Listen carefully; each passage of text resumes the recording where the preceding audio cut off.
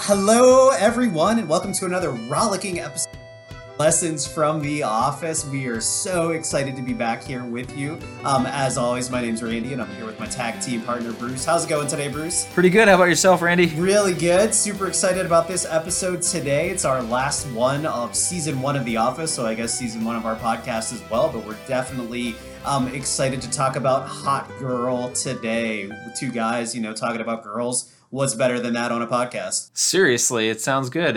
Definitely doesn't sound like the theme of any other podcast that's out there. No, I don't think so. This might be the first ever podcast recorded where two guys talk about females. Right, I think it is. As Randy said, this episode is called Hot Girl, and there's a lot of awkward interactions as the gentlemen of the office try to pursue an attractive vendor, which got us thinking kind of about some of our awkward dating stories from our previous life when we were young single men on the prowl. So Randy, do you have any fun awkward dating stories? Yeah, absolutely. When we started talking about this, one immediately came to mind. So I was dating a girl once, and it was one of our first dates, and Bruce and I are both residing in Columbus, Ohio, and OH. Yeah, IO. If you're familiar with Columbus at all, we have a really good zoo here in Columbus. So shortly after I was done with graduate school, I moved back to Columbus, and I was on a date, and one of the first dates with this girl went to the Columbus Zoo and Aquarium. And it was during the winter time, so it was kind of cold out, maybe during the zoo light season.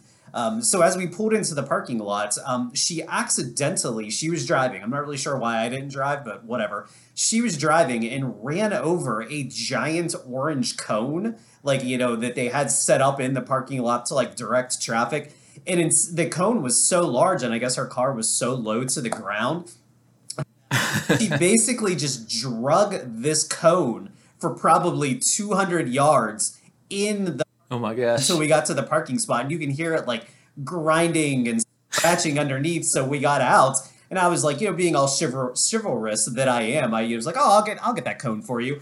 But it was so far under the car and directly in the middle of the car that I had to on my flat on my back crawl under the car. And because she had drug it for so long, oh my gosh, essentially melted to the underside of. So I honestly was afraid that as I'm yanking it, I was going to yank off something from the bottom of the car. And I know absolutely nothing about cars, so I was just literally praying in that moment that something didn't just snap off of the underside of her car. So it was sort of an inauspicious beginning to the dates. It worked out okay, I guess, for the rest of the dates, but that is something that I will literally never forget. What about you, Bruce? Any funny stories? I mean, that's pretty memorable, Randy. It is. I'm never going to forget it, yeah. I was kind of a late bloomer when it came to dating. So freshman year in college, I pretty limited dating experience, but there was a girl I was really, really interested in, and just couldn't get up the nerve to talk to her. So throughout the entire freshman year, I try and position myself where if I knew that some of her friends were going to be somewhere, I'd be like, oh, I'm going to go, and she wouldn't show up, and then I'd be leaving and see her walking in, and just never could connect quite right. And so the end of the year rolls around, we're getting ready to go home for the summer, and I'm like, you know what, I'm going to tell her I like her. So I work up the courage, send her an IM, because this is back in the day of AOL Instant Messenger. Hey, can I stop by? She's like, yeah, sure, come on over. So I stopped over, tried to tell her that I liked her, tried to tell her that, I was into her, and just there was no comprehension of what I was saying. And so I ended up leaving there just completely embarrassed and realizing this was a crystallizing, defining moment in my life that, oh my gosh, I need to learn to talk to women, because I couldn't even tell her that I liked her. But the good news to that story is 13 years later, I did tell her I liked her, and I'm now married to her. Oh, nice. Well, see, that worked out for me. Now playing the long game. Well, I feel bad, though, because I told a story about someone else messing up, and you told a story a self-deprecating one. So I don't know. I can tell a quick story about myself. So when I was in college, I mentioned this on our last episode. I tried quite a few times to impress girls by playing basketball at Ohio State. And there was one time there was a girl that was shooting around by herself. And I was like, oh, I'm going to go up to her and see if she wants to shoot around or if she wants to play or something like that. So I'm trying to be all cool, and I was a decent basketball player, and I'm like, hey, you want to play? And she's like, yeah, let's play one-on-one. And I was like, oh, all right, this is gonna be embarrassing for you. And it turns out after she beat me like 10-1 or 10-2, she was Australian and was like on the Australian national like under 18 team or something like that. So basically she was good enough to play for like her home country's, national team. So that did not end up well for me. And afterwards I was like, you want to go like get a pizza or something like that? And she was like, nope, sure don't, and like walked away. I was like, yikes. So Nice. luckily none of my friends were there to see that, or else I don't think I would live it down, 20 years later. But they can all hear about it now since all of your friends listen to this podcast. That is true. That is true. So if you're out there listening, friends, you'll probably remember the story because I believe I told you about it. We even tried to recruit her onto our intramural basketball team. We always played co-ed basketball. She wouldn't even play with us. She was probably like, nope, you guys are terrible. So she didn't even play with us. And if on the off chance that young lady is listening, just want to throw it out there, you're welcome to be a guest on the podcast. Yeah. So we'd love to hear from you. Yeah, we're not going to talk about that story, though. We're only going to talk about The Office. So never that story to be told. Of course. Yeah. So as Bruce said, today we are talking about Season 1, Episode 6, which is called Hot Girl. Bruce, what was the sort of general theme of this episode? So the general theme is Michael and Dwight are hanging out in Michael's office, as they always are. When Pam walks in, says, hey, we've got a vendor at the front desk. Michael says, oh, no, we don't want vendors because they're a distraction. He looks up and notices that the vendor at that front desk is actually a very attractive young woman, played by Amy Adams. I don't know if she was famous at this time. I don't know. She probably was semi-famous. Right. If we went back and looked at the timeline, I'm not sure about that. I think as I've listened to some other Office-related podcasts and they've been talking about this episode, I think... But from the time where they filmed the episode to like when it aired, she may have got like her big break. And by the time she was like, not Amy Adams, but, a Academy Award nominee Amy Adams or something along those lines. Right. So at any rate, Michael invites her to stay. He invites her to have the conference room for the entire day. And he also says some inappropriate things. He calls her the new and improved Pam 6.0.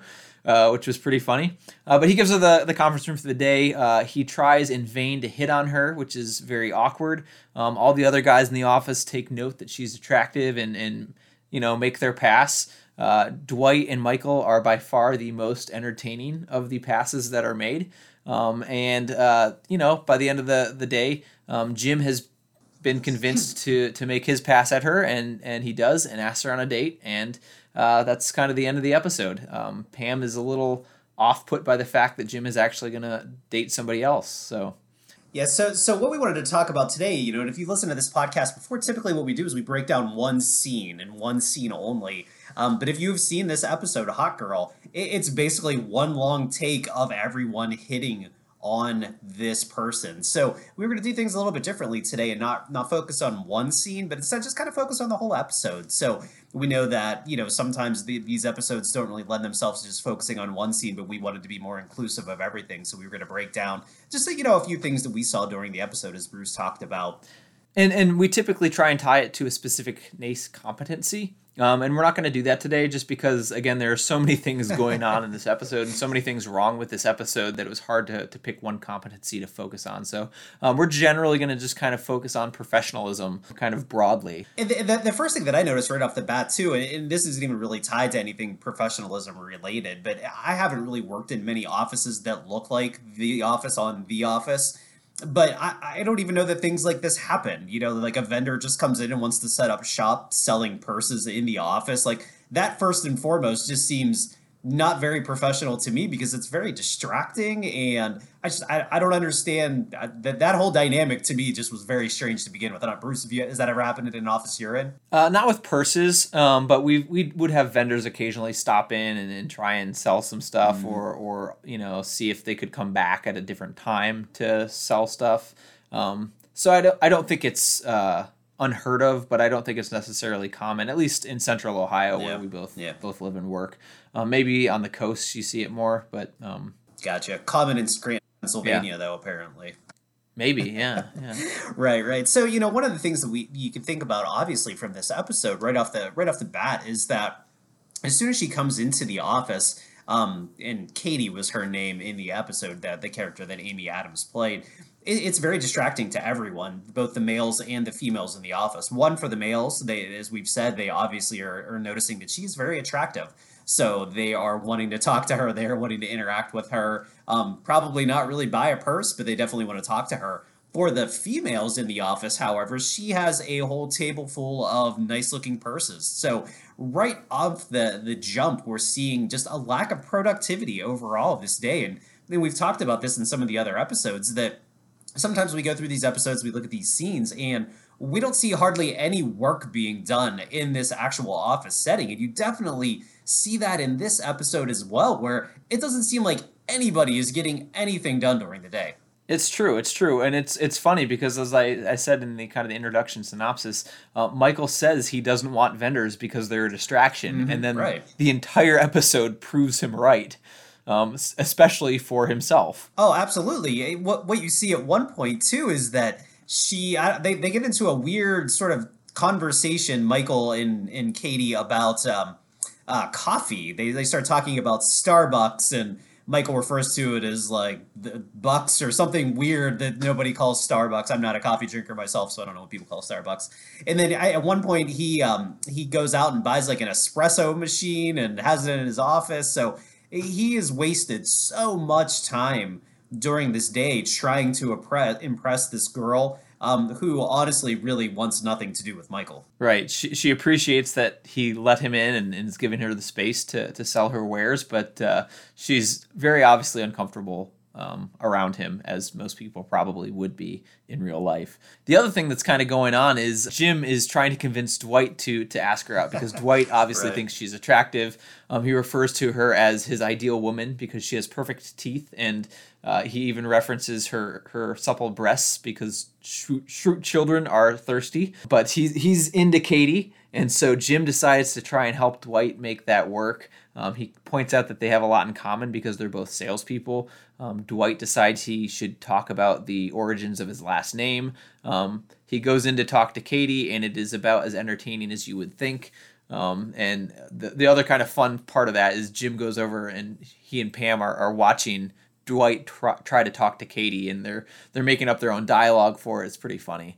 Yeah, at any rate, Michael finds out at one point during the episode that Katie's lost her ride home. Her ride had to bail on her, and Michael seizes the opportunity to offer her a ride home. He's not going to take no for an answer. She finally acquiesces and says, okay, that sounds good. But you can tell it doesn't sound good. She just doesn't know what other options she has. So she accepts his offer, and Michael jumps right into date mode. He thinks it's going to be end up turning into a date. When he tells Dwight that he's taking her home, Dwight, basically throws himself down and says, "Michael, don't let this turn into a date. Let her date me." It's pretty funny, but we get into some mismanagement of company resources because Michael goes to the temp to Ryan and says, "Hey, how about working on a special project?" And Ryan is up for it. He says, "Yeah, sure." And the special project is actually cleaning out Michael's car. So instead of using the temp Ryan to do work that is profitable in a business that is struggling, as we keep hearing, there's potential cutbacks. He's using the temp to clean out his car. And we also find out in this moment a few things about Michael. One, he apparently loves McDonald's Filet-O-Fish sandwiches. It's true. Whatever Powerade flavor that he likes is just called Blue, which I guess I will refer to Powerade or Gatorade that way as well. If I'm looking for something, it's orange or red or blue, but I find that funny. And then he has some sort of off-brand Drakkar Noir or something like that he probably purchased at like a CVS or a Walgreens or something like that. Right, and he refers to it as an exact smell alike, which I thought was pretty funny. Right. I also enjoyed it when Michael went to talk to Pam for dating advice, and basically divulged that he still sleeps on a futon. Absolutely. And, I'm glad you mentioned Pam, too, because we have a lot of, I guess, little interesting things with Pam going on in this episode. Bruce, you already talked about when Katie first comes into the office that Michael refers to her as the new and improved Pam. So obviously her day's not getting off to a great start right there. We see that during lunchtime, Pam and Roy are having lunch together in the break room, and Jim is there, and Roy starts talking about how attractive Katie is, and Jim should totally get with that, and that he would if he didn't have a girlfriend, but it's not his girlfriend. He is engaged to Pam. So Pam's day is not going real well. Then we see her even later on talking to Katie and actually talking about purses, having just a nice conversation. Michael comes in and is just a total jerk to her and basically, says, didn't I see you eating lunch before? Are you on break again? And Pam has to leave, and Michael makes some, again, not really appropriate comments to Katie about one of his employees. So again, not being very professional. And speaking of professionalism, later towards the end of the episode, before Jim decides to ask Katie out, Roy comes in and fails to apologize to Pam and just asks her if she's still mad at him for the earlier incident that Randy just referenced, where he referred to Pam as his girlfriend instead of his fiancée. And they start, getting a little physical, flirting, tickling, and then basically making out right there in front of Jim. And that's actually what pushes Jim over the edge to go ask Katie out. I think he kind of feels like the ship has sailed with Pam and it's not going to work, and so he needs to move on. So again, kind of awkward to be making out in a professional workspace, yeah. So that would be considered unprofessional. So here's the question I have for you, Bruce. Do you think that Jim knew all along he was going to ask her out? I feel like it was a prank, yes, but he sabotaged Dwight's opportunity to be with Katie or to ask her out in any sort of, normal way. He knew Michael wasn't going to cut it. Who else was in the office? Kevin, Toby. No, I don't think anybody was going to connect with her. Do you think he had that in the back of his mind the whole time, that he was going to ask her out? I don't think he did. I think he is so fixated on Pam that, and so hopeful that something might work out there, that he didn't really want to ask her out. And I think that he kind of did it as an act of trying to move on. So I don't think he had any plans to ask her out until that moment when Pam and Roy started making out in front of him. Mm-hmm. I do think that he noticed that she was attractive and probably, seemed to have a successful business. And so I'm sure he wasn't oblivious to that, but I don't think he intended to ask her out. Yeah, and the Katie character will appear in a small handful of other episodes in season 2 of The Office. So her and Jim do have, a little bit of a lengthy relationship, at least for, a few weeks, few months, whatever the case may be. I liked at the end of the episode, as they're leaving, Jim and Katie are walking to the car together, and Katie, everybody's leaving the office together because that's normal. And Katie kind of yells back to everybody, "Good night, it was nice to meet some of you." Right. I don't know if you caught that. Yeah, I did, absolutely. And you can also catch, again, this is season 1 of The Office, and there weren't a lot of exterior shots. The outside of The Office was completely different than any of the... I thought so. It's like, where are they at? It doesn't look like The Office at all. But we do see that again at the end, and that's sort of the final blow to Michael, too, right there at the end, where he's all excited that, he's going to get to give Katie a ride home, and she basically says, "Oh, sorry, Jim asked, so I'm going to go with him instead." And to your point, this is still season 1, so that just like the locations aren't necessarily nailed down. I also liked right at the very end there was some cutaways to some employees that we never see again. So right, that was pretty fun. Absolutely, you got that every once in a while in that season, where they would even pan around sort of the bullpen area, and there would just be random people sitting there that never talked at all. Even a character like Creed, who we get to know much better. I don't even know if he has any lines in season 1. He's kind of there in the periphery every now and again. Maybe he says a couple of words here or there, but we don't know anything about him in season 1. Even Meredith, we really don't know much about her either.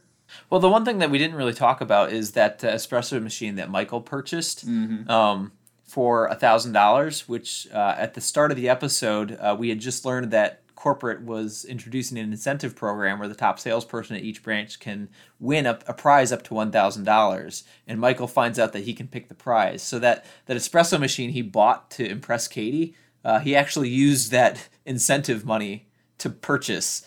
So definitely something that you shouldn't be doing. Yeah, absolutely. And when he was on the phone with Jan even talking about the prize, he tried to weasel his way into the prize and see if he was eligible for it, which he very quickly said, "No, you're not eligible for that." So he basically lied to his boss and, as you said, did not have a good use of company funds there. Right.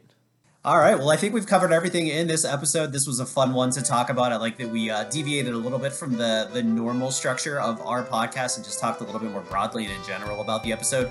We'll probably look to do that a little bit more with some of the season 2 episodes. As Bruce said, sometimes those competencies don't necessarily align with each of the episodes in The Office, but we really hope that you love what we do here with this podcast. So definitely tell your friends about it, share it, let them know about it. And we will see you next time when we dive into season 2 of The Office on Lessons from The Office.